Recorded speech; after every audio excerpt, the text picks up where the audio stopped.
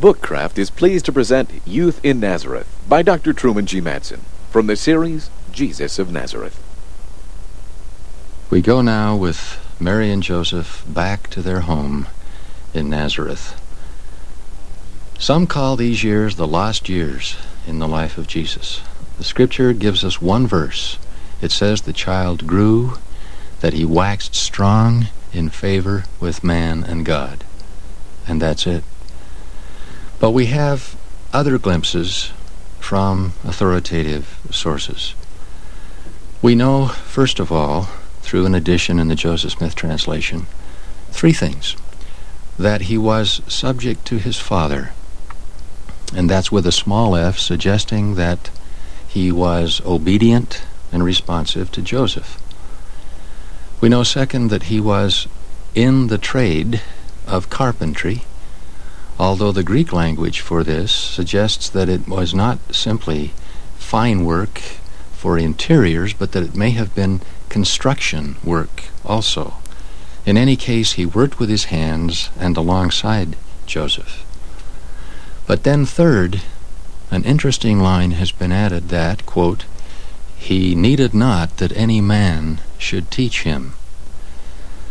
Now clearly, we know from our own sources, Jesus grew and learned in processes parallel to those of all man. He surely, for example, would have learned the language of his parents, and that would have included Hebrew, but more likely Aramaic. And some recent scholars think he also picked up some Greek. Surely he would have had to learn the elementary lessons that went with schooling of the time, and that would have meant early exposure to religious studies and exposure to the Torah, the Jewish word for the first books of the Pentateuch, but also for the prophets and the wisdom literature. So in that sense, of course, he needed to be taught. But the context suggests that he did not need to be taught by anyone concerning his own mission, that his self-awareness or his messianic consciousness increased with the passing of the years. Now in fancy, I have imagined him on an afternoon in Nazareth on the hillside, and Nazareth is itself just a combination of hills, and reading. It would not have been a book, for books had not yet been printed. It might have been a scroll. But in my imagination, it was a section of Isaiah.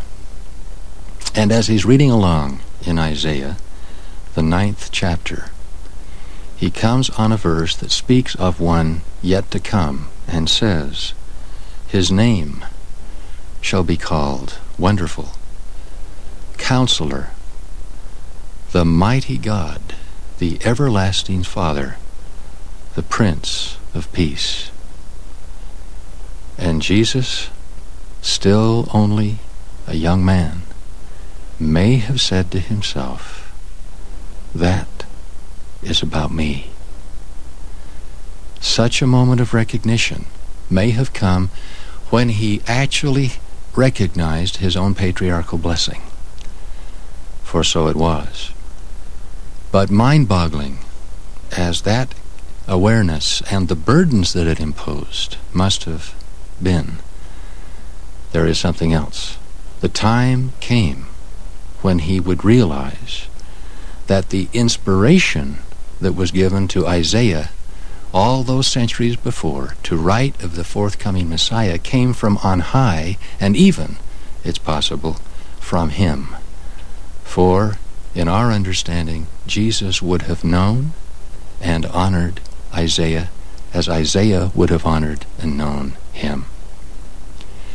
The late President Joseph F. Smith, in speaking of the youth of Jesus and in speaking of his self-awareness, in a very classic passage called Spirit Memories, says this, pertaining to the preexistence. He surely knew who he was before he entered mortality. He would have known beforehand the mission that he had been committed to fulfill. we read that he solemnly and voluntarily gave himself in the council in heaven, and that the plan of salvation was made in his presence, and that we all sanctioned it. He would have known at least some of those with whom he would live while in mortality, his parents, his forebears. He would have known those who were to be called as his disciples and apostles, and would have anticipated the main events in his life. And then said Joseph F. Smith, "If he knew, so did we." And in a measure, therefore, there is locked within us, but far more profoundly in him, a burgeoning awareness, and we have glimpses of our own potential early on, reinforced by the spirit of prophecy and revelation in those who surround us. So Jesus grew, as the Scriptures say, and grew in both wisdom and knowledge, and grew into the likeness of the mission which he had been given.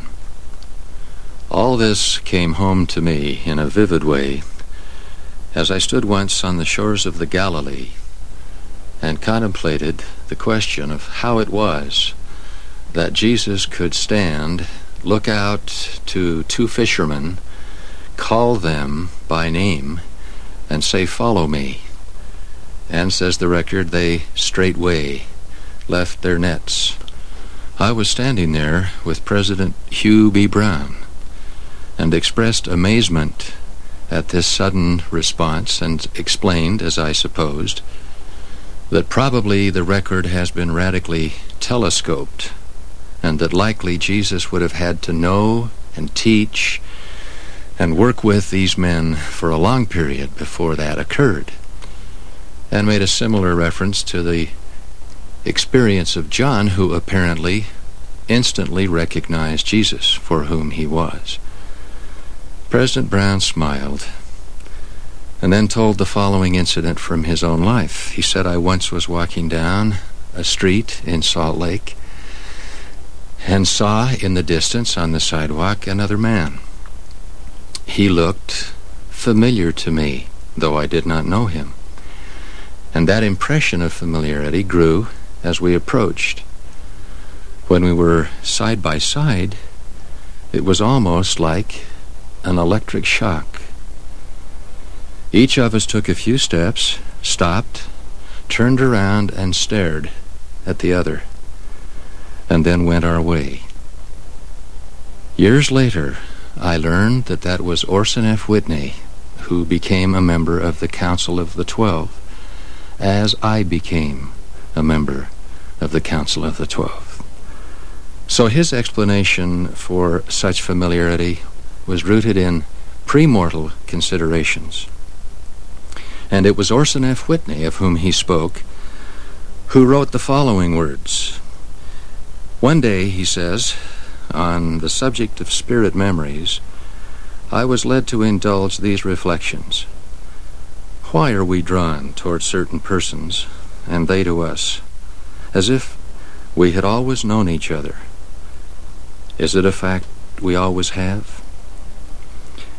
Is there something, after all, in the abused term affinity? And is this the basis of its claim?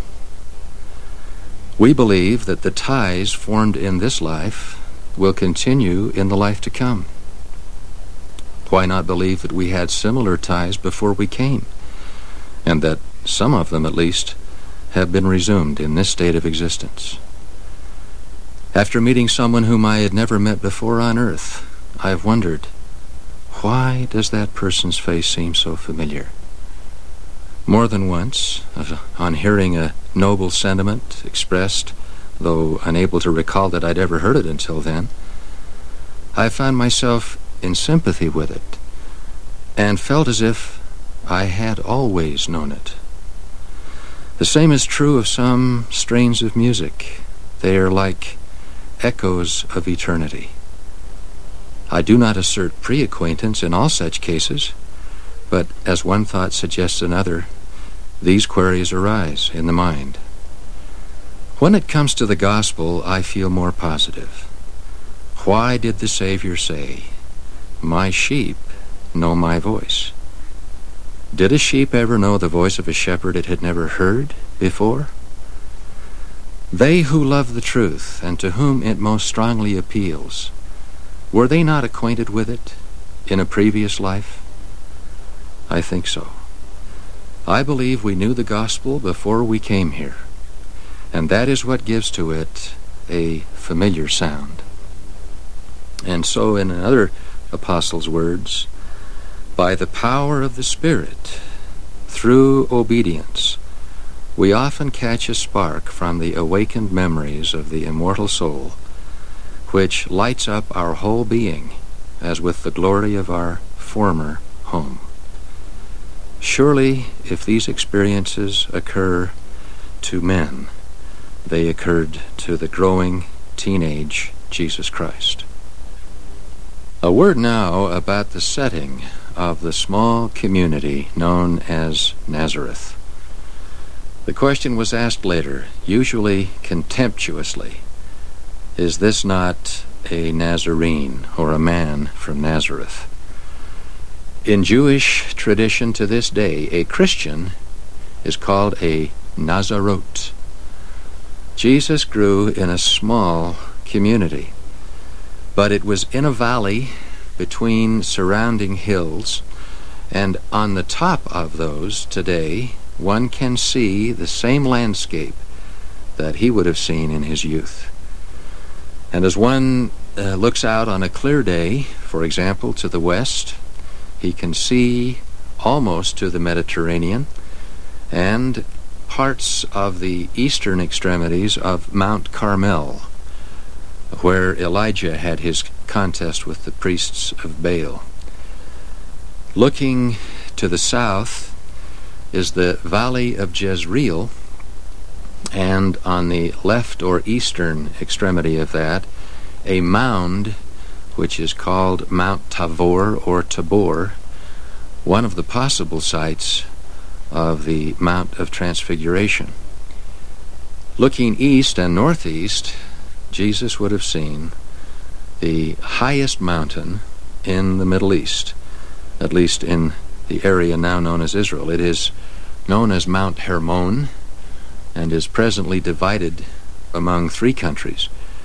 The only sizable mount on which there is snow and a lasting glacier year-round, and is the headwaters, so to speak, the source ultimately of the main water supplies that flow south in 3 separate streams, become the Jordan eventually, and form the sea known as the Galilee.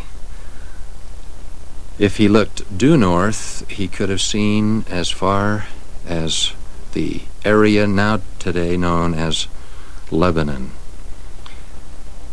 One can assume that these scenes became familiar to him, and it's hard to think that he would not have walked the distances and aspired to climb some of these mounts, and in doing so become conscious of biblical events which had occurred and which were celebrated in both Jewish ceremony and in the narratives and even the legends that were abundant in his time. Going ahead now in time to the incident involving his hometown, which, after he had begun his public ministry, he visited twice. We read from Luke's account of a synagogue experience.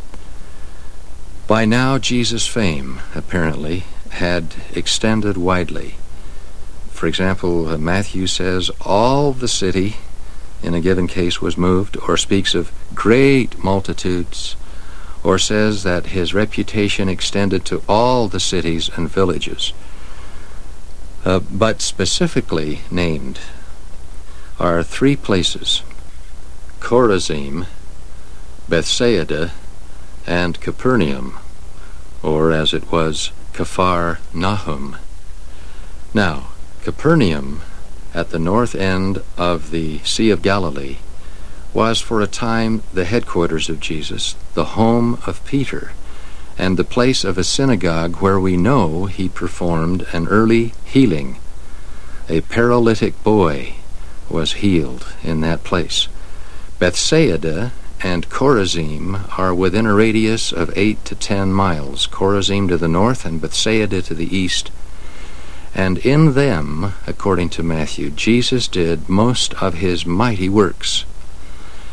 Well, Nazareth is due west of Capernaum and would be less than 15 miles. And if Jesus performed miracles, as he did, in the areas named, surely the word would have traveled in that day back to his hometown. And the evidence of his healings would have been at least on the tongues of those who had been benefited or were witnesses. One of the interesting sequels is that when one reads the occasions where Jesus actually pronounces a curse on a given place, the places that are selected are those three. He speaks of each of them as having sunk, as it were, into condemnation, and as being less worthy even than Sodom and Gomorrah, which in the traditions became so wicked that they were destroyed, never to be rebuilt, and in one fanciful legend are buried beneath the Dead Sea. In other words, the principle seems to be at work that the greater the light, the greater the condemnation, or the cursing. Now, the other community of which Jesus speaks in a condemnatory way is Nazareth. So now we go with him to the synagogue and read the account in Luke. He came to Nazareth, where he had been brought up, and as his custom was, he went into the synagogue on the Sabbath day and stood for to read. And there was delivered unto him the book of the prophet Esaias, that is to say, Isaiah. And when he had opened the book, he found the place where it was written. Now I interrupt to say that sometimes the pattern was to read an exact assigned section of Torah on each successive Sabbath day and certain other days. And this was an annual calendar, so that the entire book, that is, the 5 books of the Pentateuch, were totally read aloud in a given calendar year. It may be that on this occasion this was the appropriate reading, or it may be that Jesus chose to select this passage. It is as follows: The Spirit of the Lord is upon me, because he hath anointed me to preach the gospel to the poor. He hath sent me to heal the brokenhearted, to preach deliverance to the captives, and recovering of sight to the blind, to set at liberty them that are bruised, to preach the acceptable year of the Lord, which incidentally means to preach the Sabbath. He closed the book, he gave it again to the minister, and sat down. And the eyes of all them that were in the synagogue were fastened on him. And he began to say to them, This day is this scripture fulfilled in your ears. Now, said they, Is not this Joseph's son? And he said unto them, Ye will surely say unto me this proverb, Physician, heal thyself.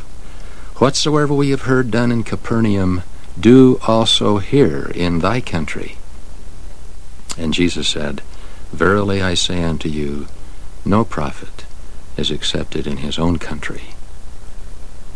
Now, parallel to that are 2 other verses in other Gospels, which say, first, he did not many mighty works there, because of their unbelief.